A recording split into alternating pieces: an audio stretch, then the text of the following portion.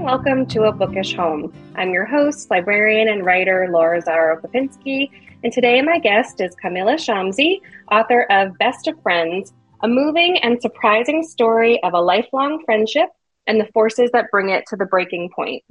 Real Simple calls Best of Friends unputdownable, which I agree with, and in a starred review, Kirkus said, Shamsie is superb at interweaving personal dilemmas and political realities. Her continually surprising story vibrates with contemporary concerns, from social media privacy to immigration. The novel also wisely observes the enigmatic nature of longtime friendships and shows how female power transforms over time. The protagonists will stay in readers' minds long after this piercingly honest novel concludes, and I can definitely attest to that. I can't stop thinking about these characters. Kamila Shamsie is the author of several previous novels, most recently Home Fire, which won the Women's Prize for Fiction, was longlisted for the Booker Prize, and was a finalist for the International Dublin Literary Award, the Costa Novel Award, and the DSC Prize for South Asian Literature, among other honors. She was raised in Karachi and lives in London. Kamila, welcome to A Bookish Home, and congratulations on the new book. Thank you, Laura. For listeners who have not gotten to pick up Best of Friends yet, could you tell us a little bit about the premise of the book and these two characters, Zara and Miriam? Sure. I've been interested for a really long time in the idea of childhood friendship, which I don't know if you still have friends who you were friends with as children, Laura, as a child. But it's a very particular kind of friendship. You become friends almost before you know your own characters or values or anything, and before you've really formed into the people you'll be as adults. And it really started with my sister years ago said to me, the friends we make as adults are our friends because we have something in common. But our childhood friends are our friends because we've always been our friends. And what I want to do in this novel is to really give you a portrait of one such friendship through the space of 3 decades. And so when we start, it's Karachi, 1988. There are two 14-year-old girls, Zahra and Mariam. They've been best friends for 10 years already, although they're just 14. But they're at that moment of adolescence where secrets are starting to enter their lives and their relationships, and different ways of seeing things and decisions that will have strong repercussions. So we see them first at that stage where there is an event, which we may or may not go into, which sort of tests their friendship, but also strengthens it. And then the novel moves forward 30 years, and they're grown women in London. And as often happens with childhood friends, they've actually become very, very different people. They're both quite powerful, but in contrasting realms. And the differences between them are no longer something they can ignore or walk around, even as the love and loyalty hasn't diminished at all over the years. I do have, in particular, one good friend from growing up, and I've never really had a book put into words so well how those friendship dynamics evolve. And there was one line I just underlined and went, yes, I hadn't really thought of it this way before, but you write, the problem with childhood friendship was that you could sometimes fail to see the adult in front of you because you had such a fixed idea of the teenager she once was. And other times you were unable to see the teenager still alive and kicking in the adult. It's this strange thing with, these intense friendships you have growing up that, yes, as adults, it really is hard to separate and think of them as an adult and not that teenager. And then, at other times, you're looking at them wondering, oh, are you still that girl that I grew up with? And it's just such an interesting dynamic. And I loved watching it play out in the pages. And it got me wondering too, the structure of focusing on them at 14 and then again in their 40s. Did that come to you right away? What kind of made you narrow in on just those two periods instead of maybe, I like the kind of intensity of that rather than maybe following them their whole friendship. So I've told you that for a long time I sort of wanted to write a childhood friendship novel. The moment where I think I really realized I was going to do this was actually around 2016, which, you had Brexit on one side of the Atlantic and you had Trump on the other side. And I was hearing a lot of conversations where people were saying things like, there's this person in my life, whether it's a family member or a friend, and we've always had our differences, but it's always been okay. But now we can no longer speak to each other. And so there was something about the present day, really, and the way, differences feel so sort of insurmountable. So I always knew it would end in the present, in that kind of atmosphere where everything feels so high stakes, and really what you believe or who you vote for, or things like that actually reveal, you see them to reveal something very deep in people's characters. But when I started it, I did think I would write it sort of more sequentially through the course of their lives.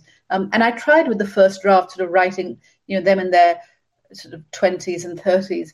And actually what I realized was the meat of the novel was in the childhood, and then, them in their 40s, and everything else was kind of me as the writer writing it to figure out what they'd been doing in those in-between years.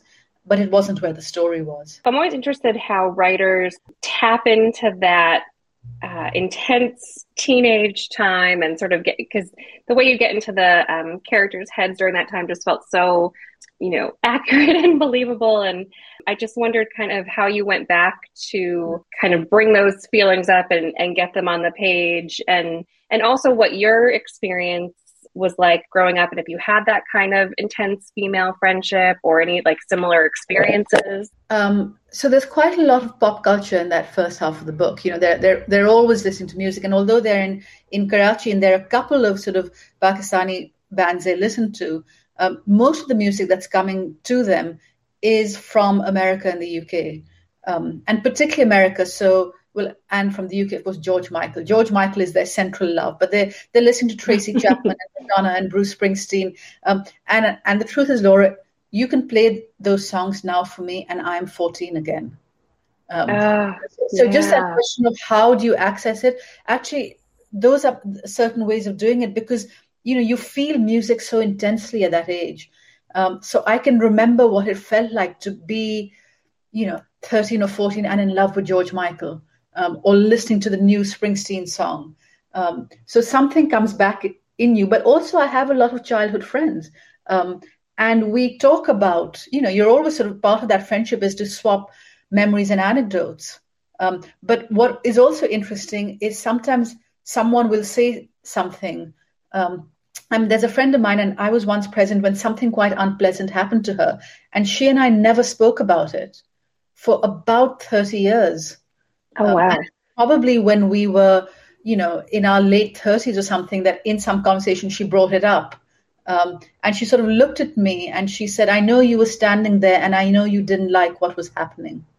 And that kind of thing that it is, so you remember the moment, but you can also, I think, much later on think more deeply about what it meant and how you felt, which is at 14, you don't exactly see how deeply something sat in you. Yeah. It's so interesting to think about tapping into it through the music and everything as well. Well, the other thing I thought was interesting was sort of in both sections, the setting is such a huge part of the story, and they're both drawn so well.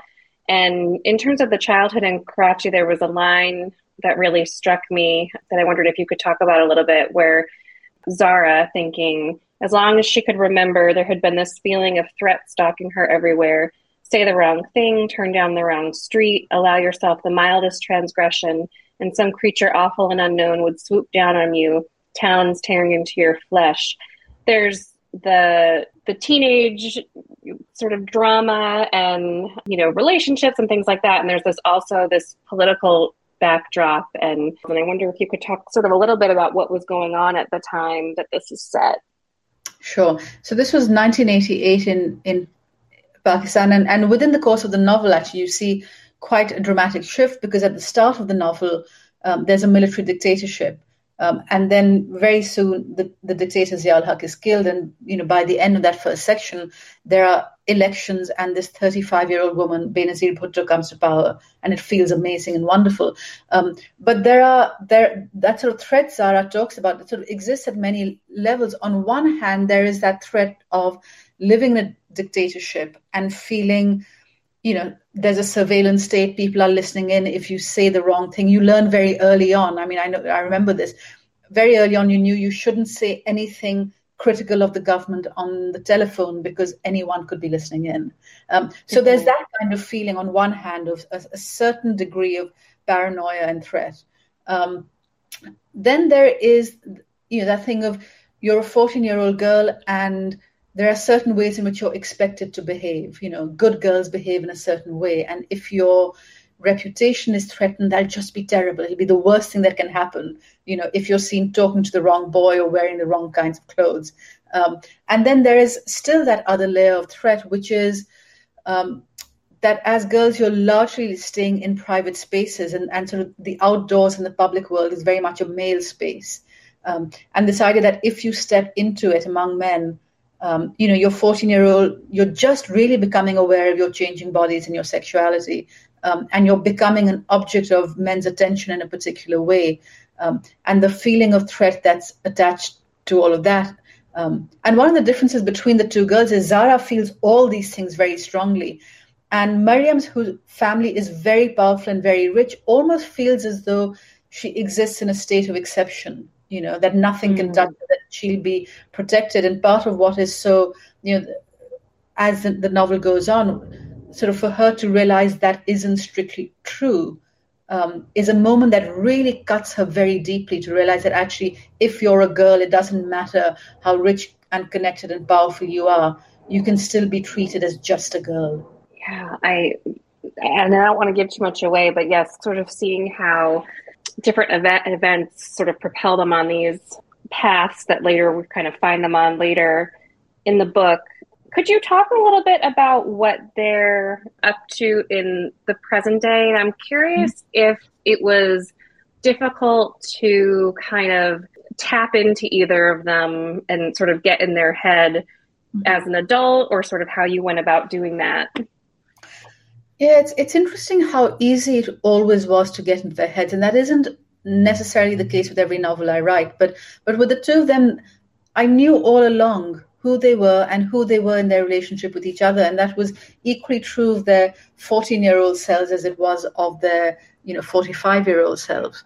And maybe that's partly because of that work I did in the first draft of sort of doing the writing of the in-between years, which wasn't very good writing, but it got me to sort of travel with them through life. So one of them, Zara, is the head of an organization called the Center for Civil Liberties, which is kind of like the ACLU in America. So she's sort of the director of this civil liberties organization, and is a very public figure because she's always on sort of news channels, sort of arguing with government ministers about various policies that they have going on. And Mariam, on the other hand, is a venture capitalist who primarily invests in tech. And she is not a public figure in that way, but she's extremely successful, and within her world of venture capitalism is certainly known very well. And then at a certain point, she, taking the lessons she knew about how her family operated in Karachi when she was growing up, she realizes that all the money she has can actually be used to get a kind of access to political power. Yeah, it's so interesting to watch them as these powerful women in their 40s, and just the way their worlds collide at different times in that section. Again, I don't want to give too much away, but, was there a particular scene in the book that was difficult to get right, or something where you maybe had to get a few versions of it down to sort of get it to go the direction that felt right in the book to you? And again, we're going to do this without spoilers, but there is near the end, there's a confrontation scene, and it took me a while. And it's funny actually how it works is it's not that I had to figure out the content of it. I had to figure out when and where it was set. It's almost like I had the setting wrong for a while. I had them outdoors on a cold day when I needed them indoors.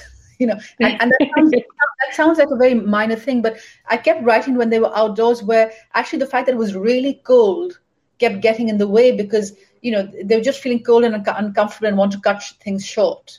And as soon as you move it indoors and it's cold outside but it's warm inside, there's a sort of a way in which actually they're going to be held within that space much longer, and then that conversation can unspool over a longer period of time and in a more organic fashion, and more can get said. So it's funny how these things work as writers, and that it's these little decisions like am I outdoors or out indoors, and what's the temperature like, is actually going to affect very profoundly how the scene is written.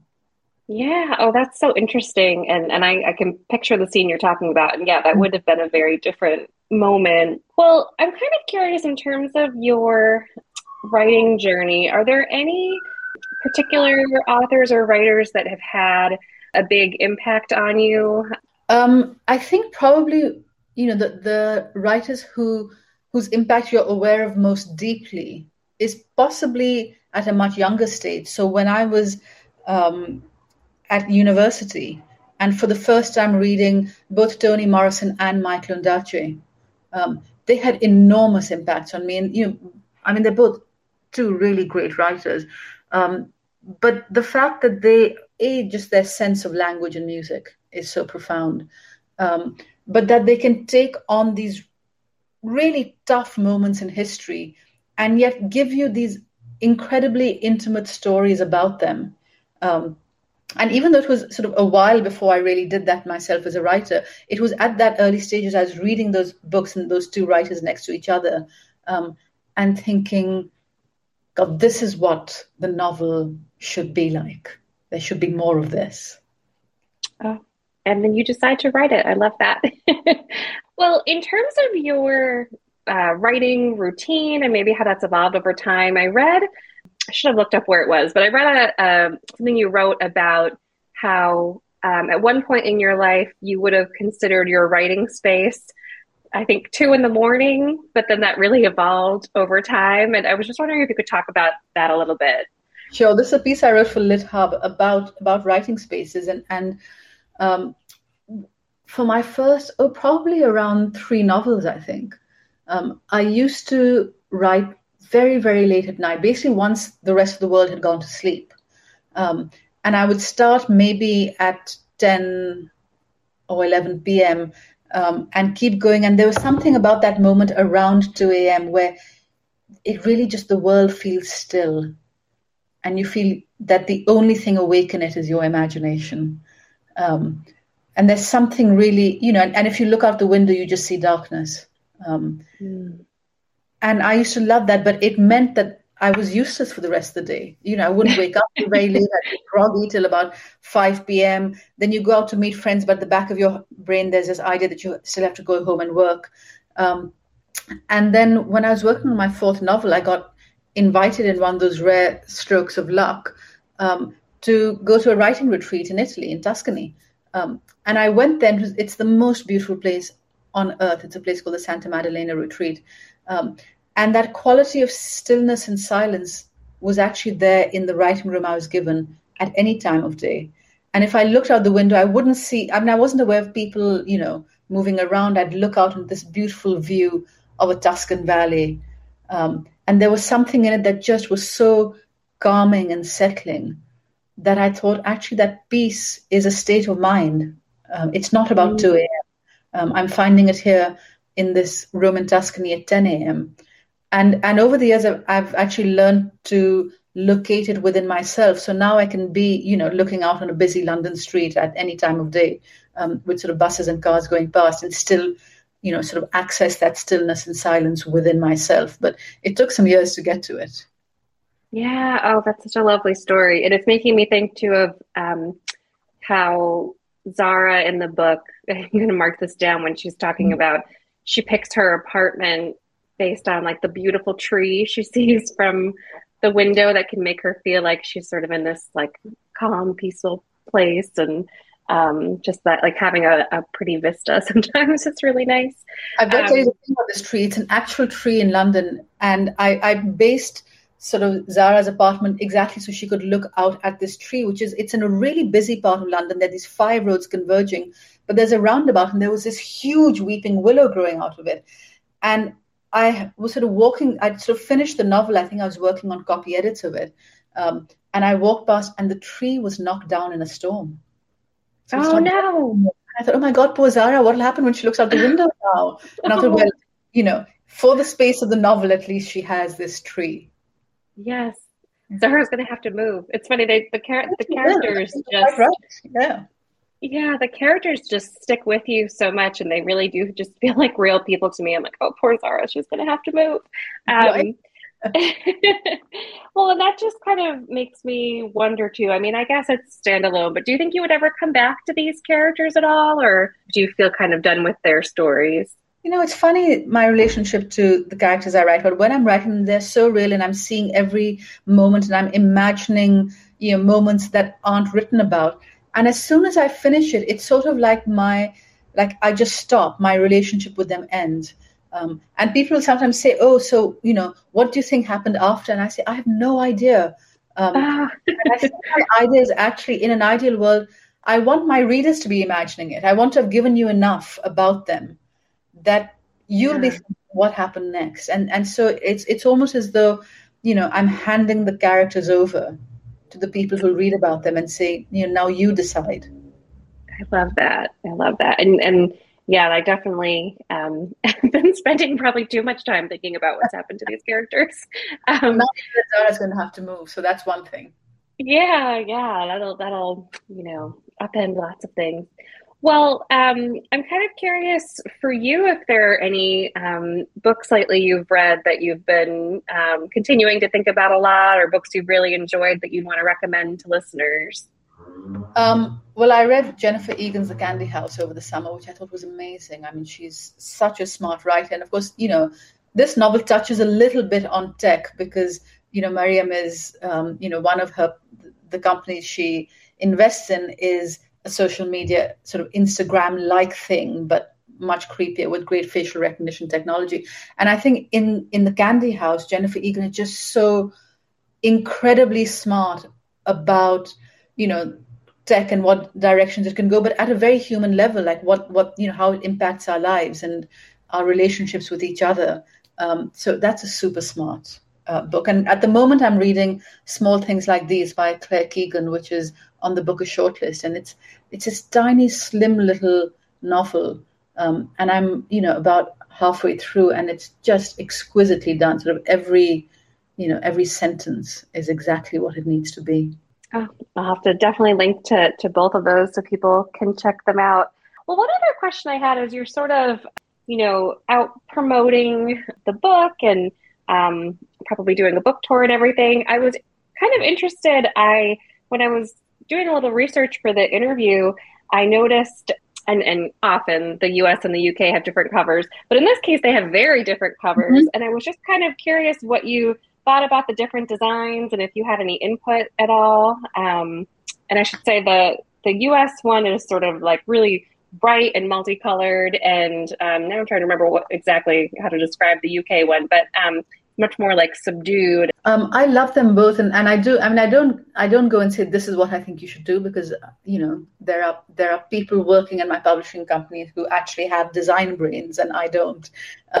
But they do send them to me, and I approved both of these very fast.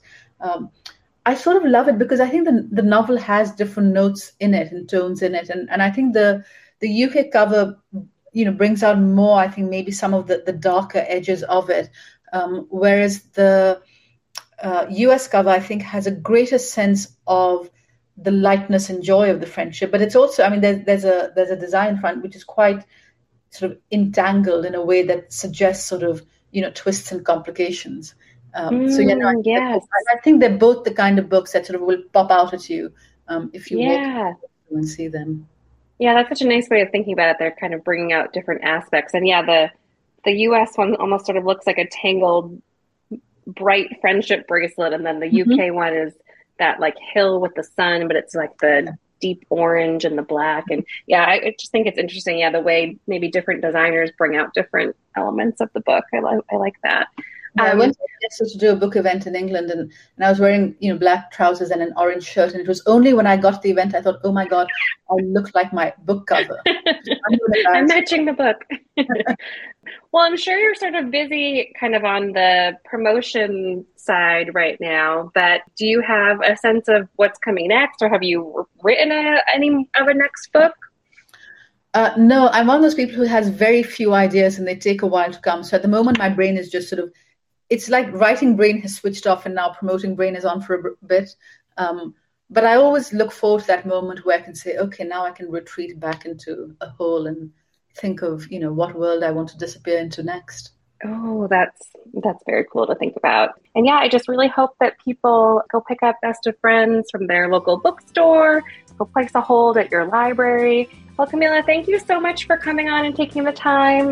Best of luck with the rest of your book tour. And I'll look forward to sort of whatever ends up piquing your imagination that we get to read about next. Thank you very much. For links to all of the books mentioned on this week's episode, you can visit abookishhome.com, and there you'll also find a link to our new online bookshop. A Bookish Home has teamed up with the new organization bookshop.org, which supports independent bookstores. And if you'd like, you can browse books by authors who have been guests on A Bookish Home. I'm also sharing there all of the books mentioned on the podcast, books I've been reading lately, and other recommendations. It's a really wonderful site to browse and look through books, and if you make a purchase, it supports A Bookish Home and independent bookstores, so it's a win-win. So if you want to check that out directly, it's bookshop.org/shop/A Bookish Home, and you'll also find that at abookishhome.com. If you are enjoying the show, I hope you take a minute to subscribe and also rate and review in iTunes or wherever you get your podcasts. And if you enjoyed this episode, I would encourage you to share it on social media to help other people find the show and this episode. Thanks for listening, everyone, and happy reading.